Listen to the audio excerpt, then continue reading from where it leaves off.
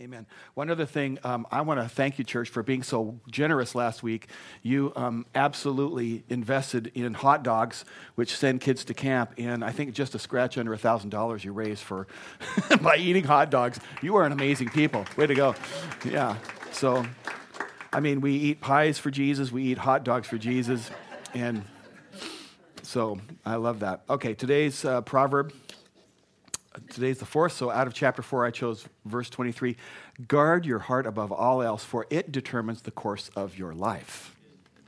So today, we're going to jump forward in this series of transformation, and we're going to return to this topic at some point in the future. I just kind of remind you of where we've been. We started out by kind of kicking to the curb faulty human-based methods for change. We talked about that. I'm not going to re-preach any of this. And then we took some time to get on board with the most important change, which is relationship with Christ. We talked about salvation. If you've never opened your heart to the Lord, the Holy Spirit is drawing you. I promise you right now that if you turn to the Lord, if you believe that he died and rose from the dead, and confess with your mouth, you will be saved, and eternity will turn for you. I encourage you to do that.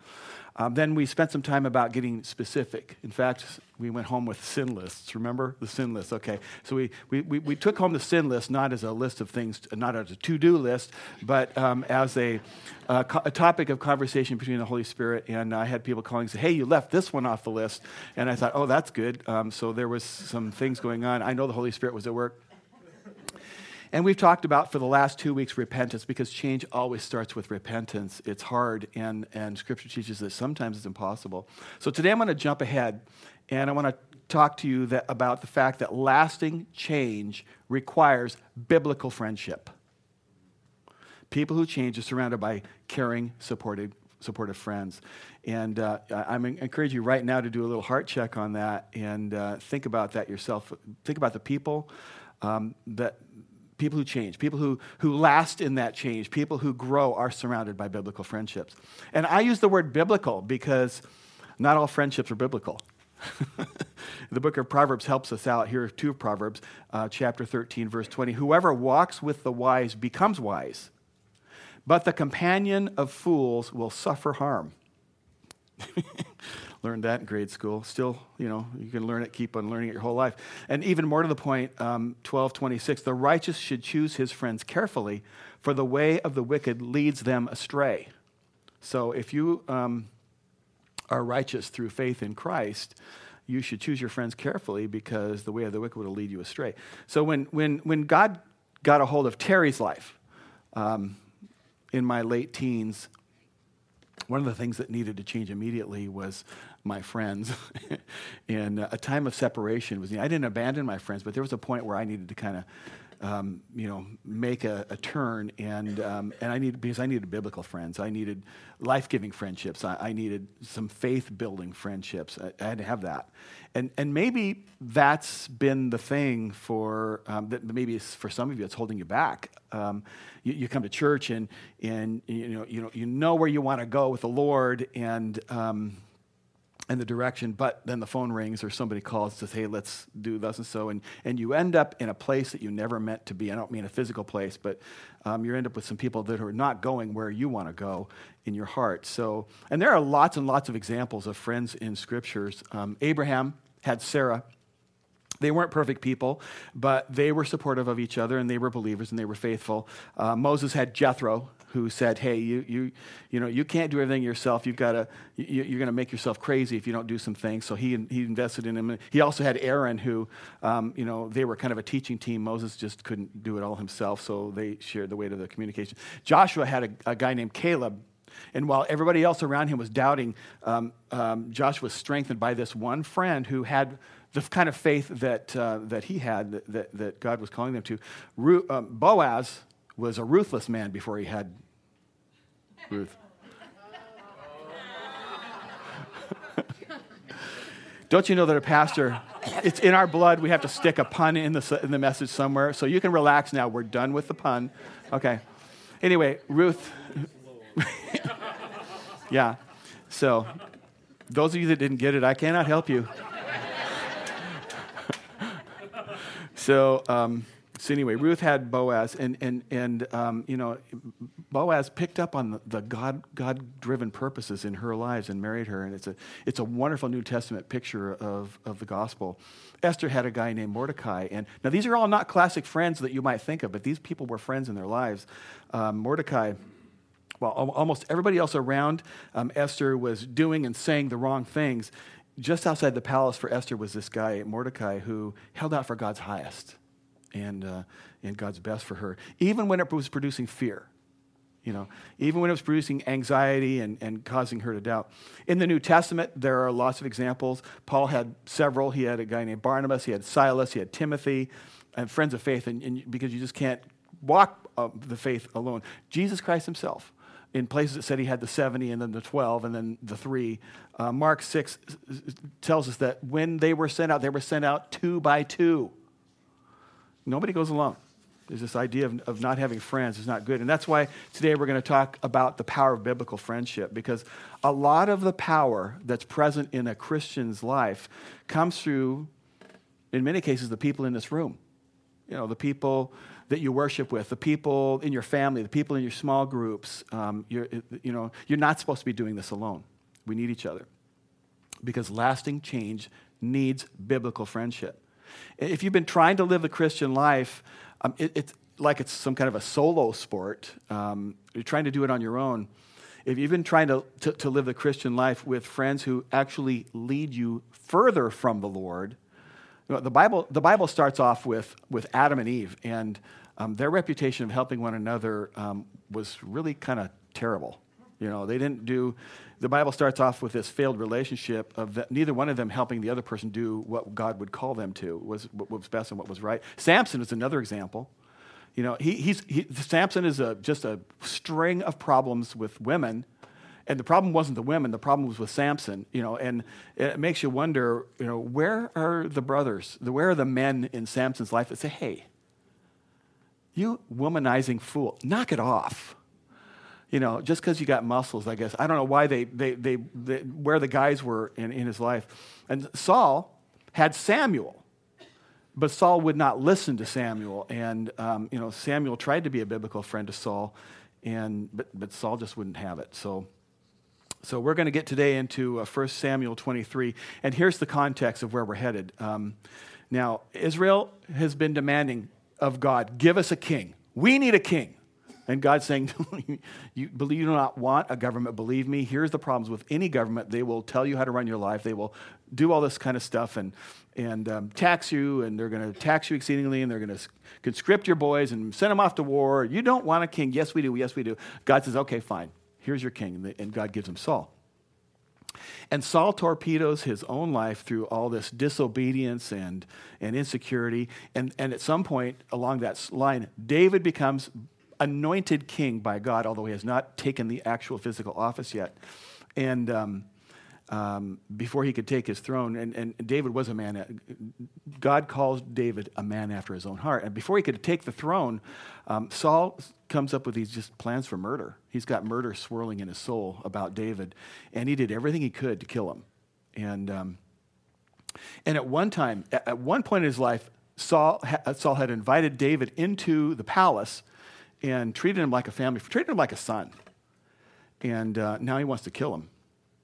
And David's running around the Judean countryside, and he's fleeing, and he's living in caves.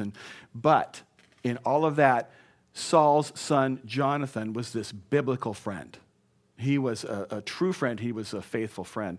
And from that relationship, we're going to see a pattern forming. And we're going to start in 1 Samuel 23, starting in verse 15. David saw that Saul had come out to seek his life. David was in the wilderness of Ziph at Horesh, and Jonathan, Saul's son, rose and went to David at Horesh and strengthened his hand in God. Verse 17, and he said to him, do not fear, for the hand of Saul my father shall not find you. You shall be king over Israel, and I shall be next to you. Saul my father also knows this. Wow. Okay, so a biblical friend, there's two major points today, some subpoints under a couple of them, but one of the two major points is a biblical friend holds you up when you struggle. I'm going to boil this biblical friendship thing down into two things, and that's the first one. A biblical friend holds you up when you struggle. If ever there was a friendship that with a potential to fail, it's this friendship between David and Jonathan. I mean, David was lonely and persecuted, and he was far from home, and he's needy. If I came to you and said, hey, I got somebody I want you to meet, I want you to become friends with them, and he's lonely, far from home, persecuted, and needy, you'd go, oh yeah, great, where do I sign up to be that guy's friend, right? So, I mean, I don't know why this is going on. And if that's not bad enough, Jonathan comes from this messed up home. His mother's real passive, and his father is this maniacal tyrant. And, and both these boys, I call them boys, Jonathan and David wanted to be king. They're going for the same throne. And Jonathan's father had made kind of David a son now, and he's trying to kill him. Okay, this is not a recipe for a great friendship. But Jonathan's invested. So out of this adversity comes this powerful, picture of what friendship really is. And we're going to see 4 things in this passage. Number 1, friendship is presence at the worst of times. Presence. Verse 16, and Jonathan, Saul's son, rose and went to David. Jonathan went to him. He went to him. That's the powerful friendship, the powerful biblical friendship. The key here is presence. Presence. And Jonathan had a lot of reasons to stay away. He had everything to lose and not hardly anything to gain. First off, he risked his father's wrath. At one point at dinner, Saul threw a sword and tried to kill his own son because Jonathan was being loyal to David. His father tried to kill him. He's putting his own life at risk. He's also putting at risk his own position because if Saul was successful and killed David, guess who would be the next king? It would be Jonathan. So David's alone, and he's afraid. He's feeling this, the weight of being falsely accused, and there's just no way that Jonathan's going to let his friend down. Presence. He's just there. It's awesome. It's awesome to know that when things are the toughest, when the night is the darkest, to know that you have forged a relationship with someone, and no matter what happens, they will be there for you. Jonathan rose and he went to him. Okay, so 1, the power of presence. Number 2, prayer. Not just presence, but prayer. You're going to see this in the text when you see what's happening. Verse 16, and Jonathan, Saul's son, rose and went to David at Horesh and strengthened his hand in God. Now, this is not some kind of a mutual admiration society. Presence has to be more than just physically being there with some kind of, isn't it nice? Maybe the Seahawks will do well. No, this Hebrew word strengthened is literally fastened upon. The idea is being strengthened by a bond. It's kind of like when I was in 8th grade shop and I was terrible at it and I broke the piece of wood and the shop teacher wasn't going to hand me another piece of black walnut because it's expensive, right? And he said, you're going to glue that.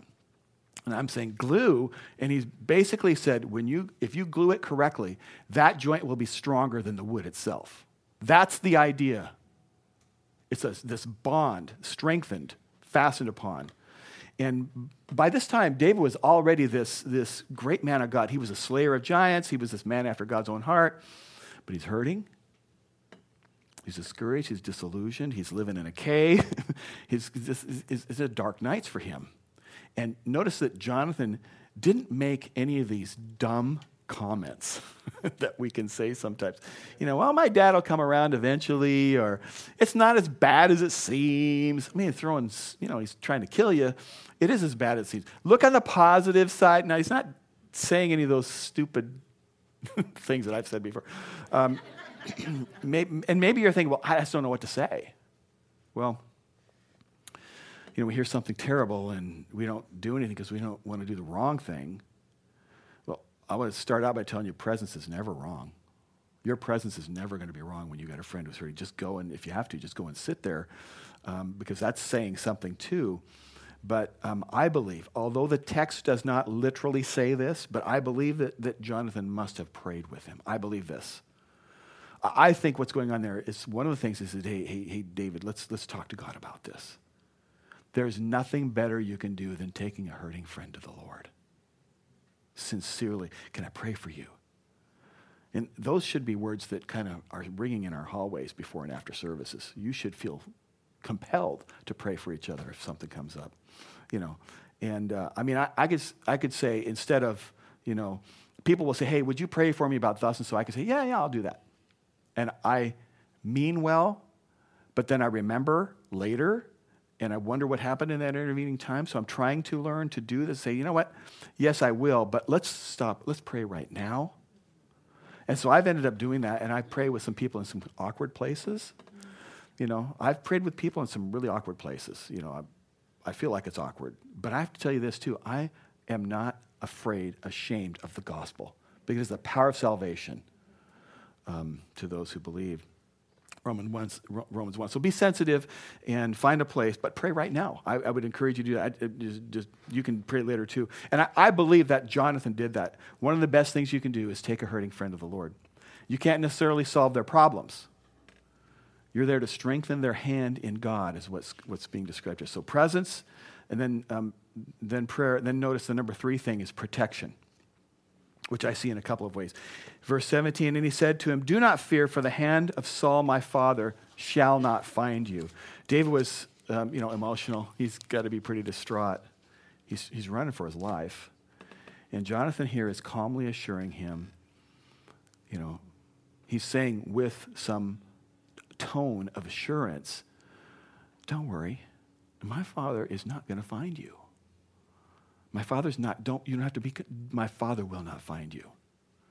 And so we try to anticipate what that struggling, hurting person, might be feeling, and then bring this assurance. And I think, how often is it that as friends we kind of fail to be biblical friends, and we miss the power of biblical friendship?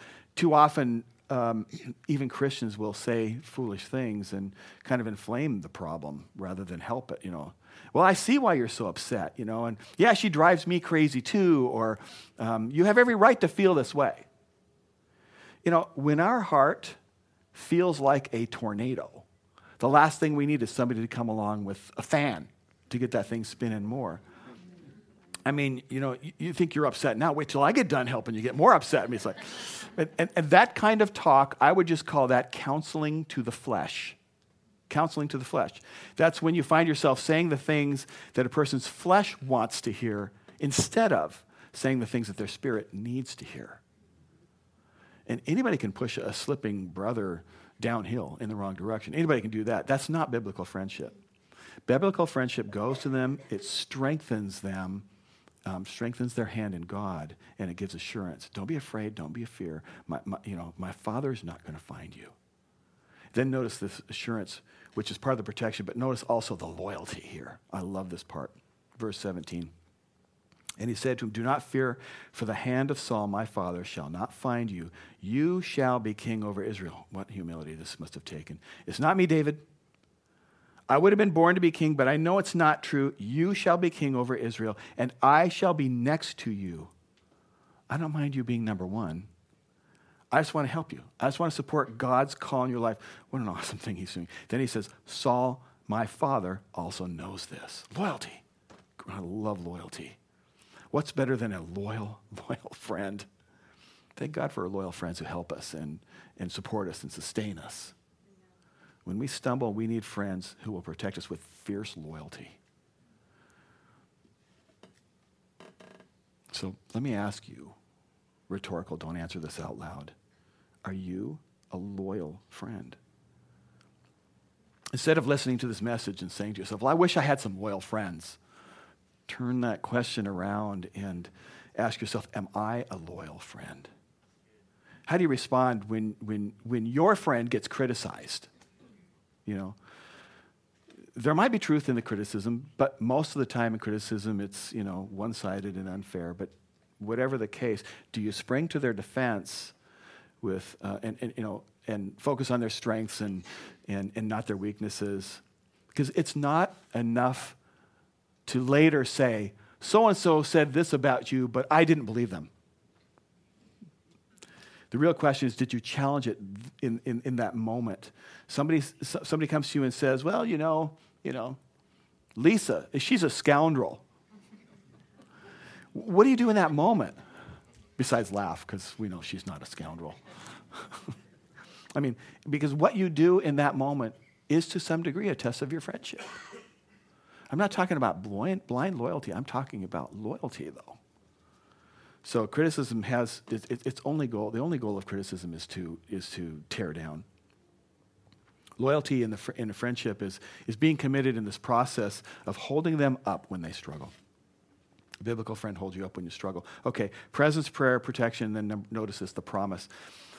Verse 18, and the two of them made a covenant before the Lord. David remained at Horesh and Jonathan went home. Friendship needs to be verbalized. There's power in words of true commitment. I think people give up because they feel alone and feel abandoned. But people will stay together even through a storm because they sense the power of partnership. David and Jonathan, they made this covenant and then they verbalize it. And this is not the inferior kind of temporary kind of commitment like, well, I'm committed to you because of who I think you are. Because we shouldn't ever be committed to somebody because of who we think they are. There's only one person worthy of that kind of worship, right? Right? Jesus Christ. Okay. Because when you find out that person isn't everything that you think they are, then that will become your excuse and your reason to bail on the commitment. That's an inferior commitment. Another one is, I'm committed to who I want you to be. Who I want you to be. When they say I do at the altar, what they really mean was I'm committing myself to make you into who I need you to be for me. Who I have to have you be.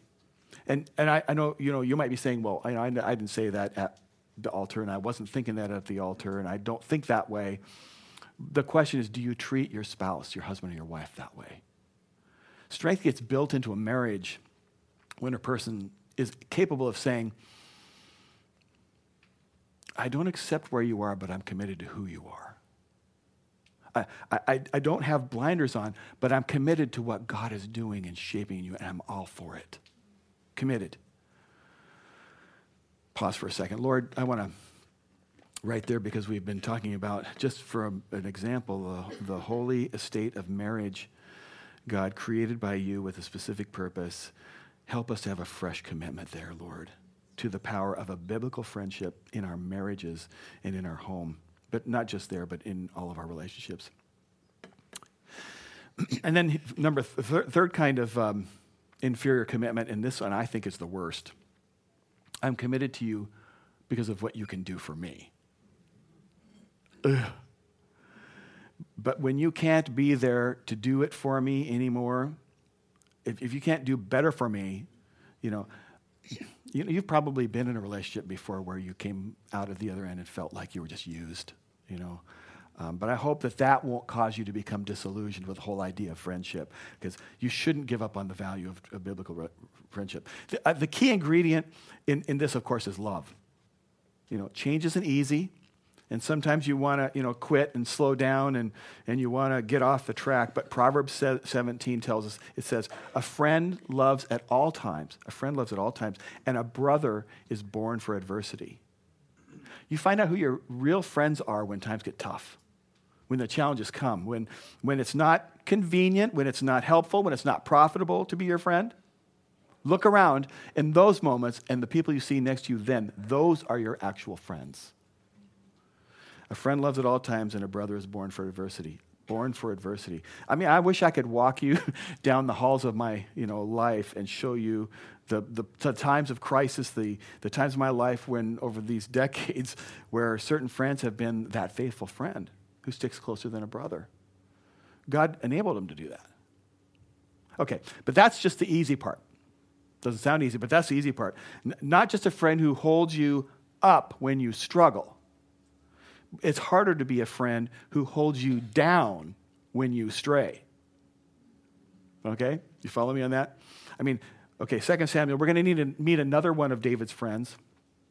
This guy was also a faithful friend, and he wasn't just an encourager. He wasn't just there present and his support and encouragement in the promise. More people are good at that, by the way, than the second part we're going to talk about. A biblical friend holds you up when you struggle, and a biblical friend holds you down when you stray. Hold you down when you stray. Okay, so here's the context for another one of David's friends. He was king of Israel. He was a very successful king. Jonathan's kind of out of the picture now. And this is many years later, and he's building his family. He's very, very popular. He's got high approval numbers, so, And in fact, his popularity was so high that when springtime came, when they would go out for battle, he decides to stay back. 2 Samuel 11 says in the spring of the year when kings go out to battle, and it talks about that, but David stayed home. When kings do this, he's not doing what kings do. Okay, you guys handle it now. I'm a little older. I'm just going to take it easy. Okay, that's basically what. But listen, David, you may have been faithful in your 20s and your 30s and your 40s, but your greatest challenges to fidelity to God, to sticking with God's work, might come in your 50s or 60s or even older. David, don't think that you got it beat just because you got a lot of life experience. Temptations, don't think that just because of that you had life experience that temptations have passed you by. So David's comfort now has turned into his danger, and he sent these guys out into battle, and he stays home, and he's up on the roof, and he looks out, and he sees this beautiful woman, Bathsheba.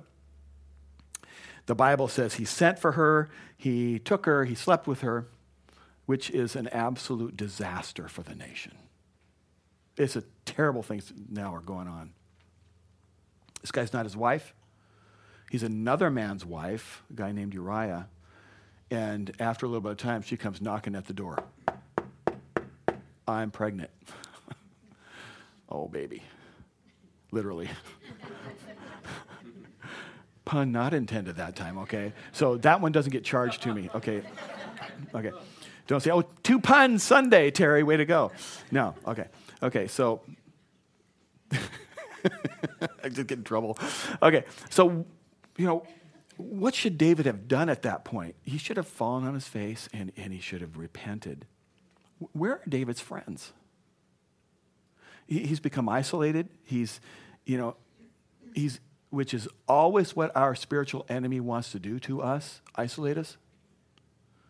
And he starts plotting this cover up, and he calls Uriah home, and thinking that, well, maybe Uriah will sleep with his wife and not realize that the child isn't his. Uriah is such an honorable man. He says, no, I'll sleep on the porch. I'm not going to go and enjoy the comforts at home while my pals are on the battlefield.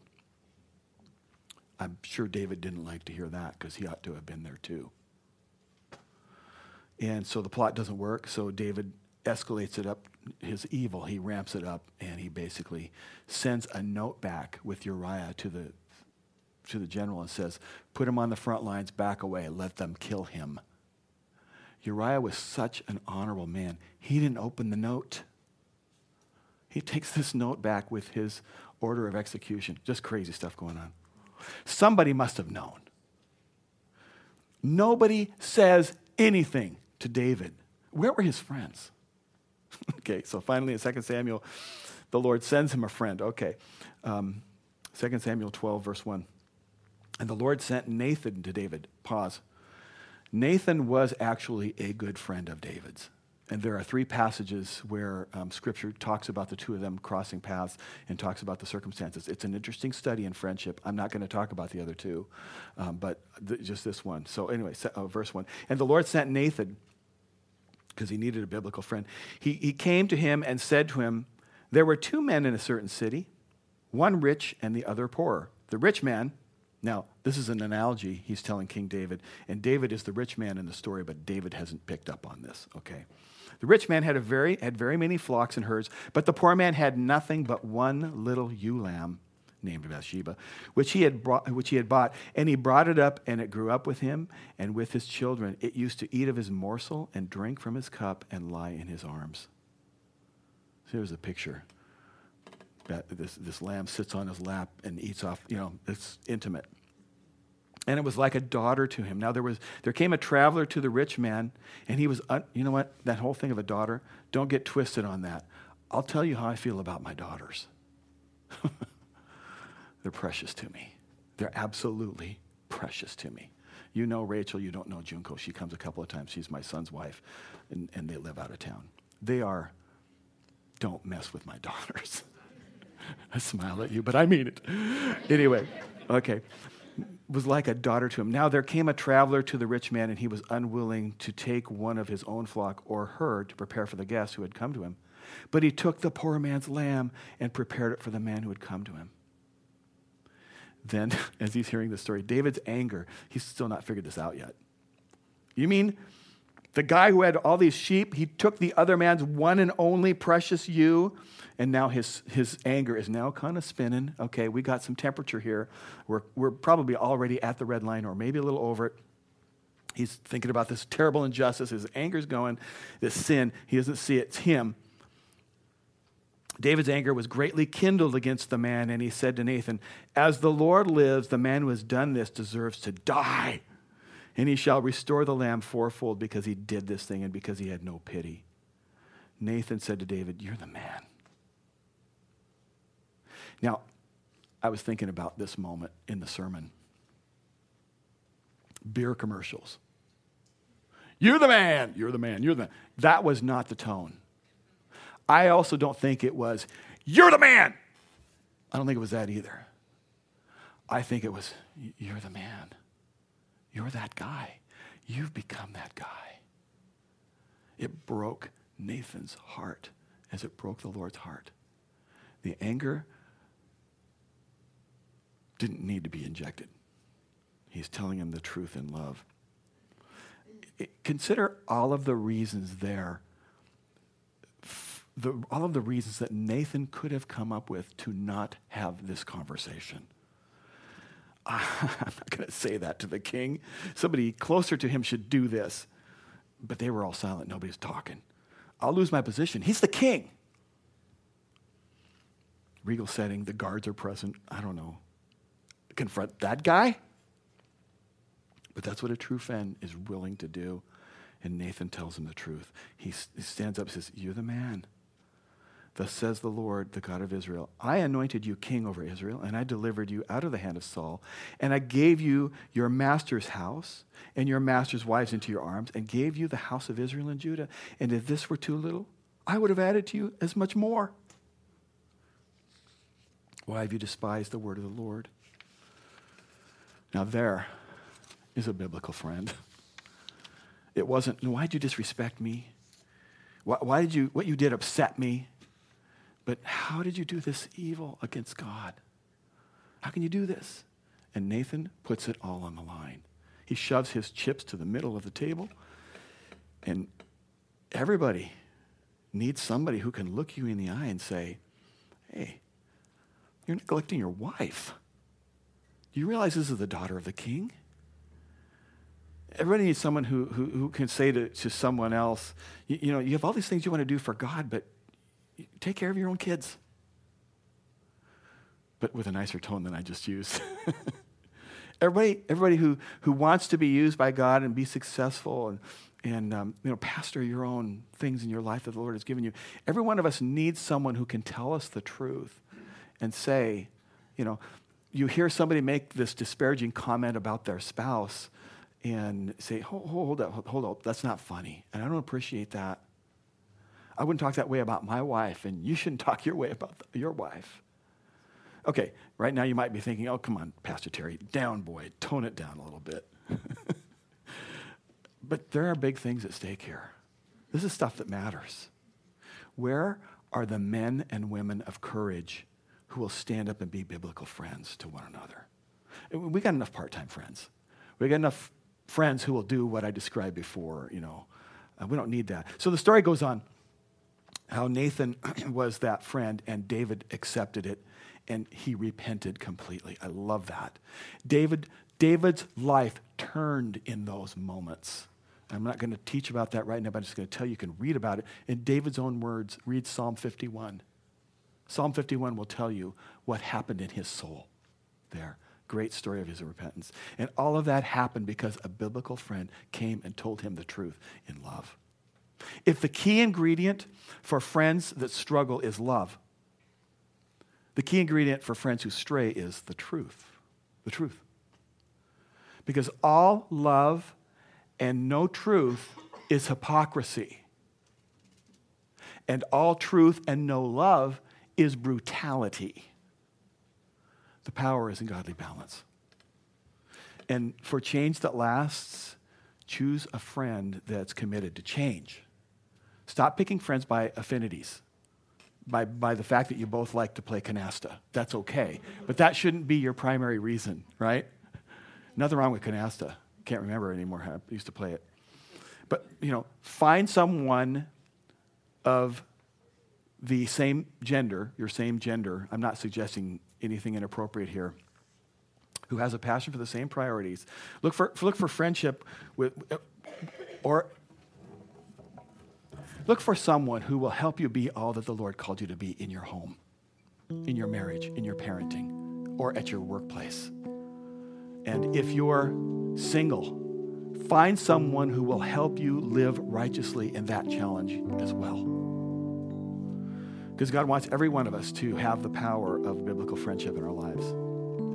So there are a couple things that, I feel like today could be a little challenging for some. And so I asked Steve to prepare two things that I want to just mention to you. I want us to end up with a positive message, something positive going out. So that's why we're going to worship one song. And the second thing, too, is that you know that at the end of every service, we have people up front who will pray with you. They're not here to pry into your personal details, but they're here to take your circumstances to the Lord. Take advantage of that. Please take advantage of that if you want to do that. And let's pray. God, today, just ask, Lord, for you to, first off, I'm grateful, Lord, that you give us examples. Help us to have the courage, to have the commitment to that change, not only to listen to our friends, but to be a friend who shares the truth in love. So God, I pray that as a people, we would lean into your Spirit, full of life and full of hope. I pray in Jesus' name.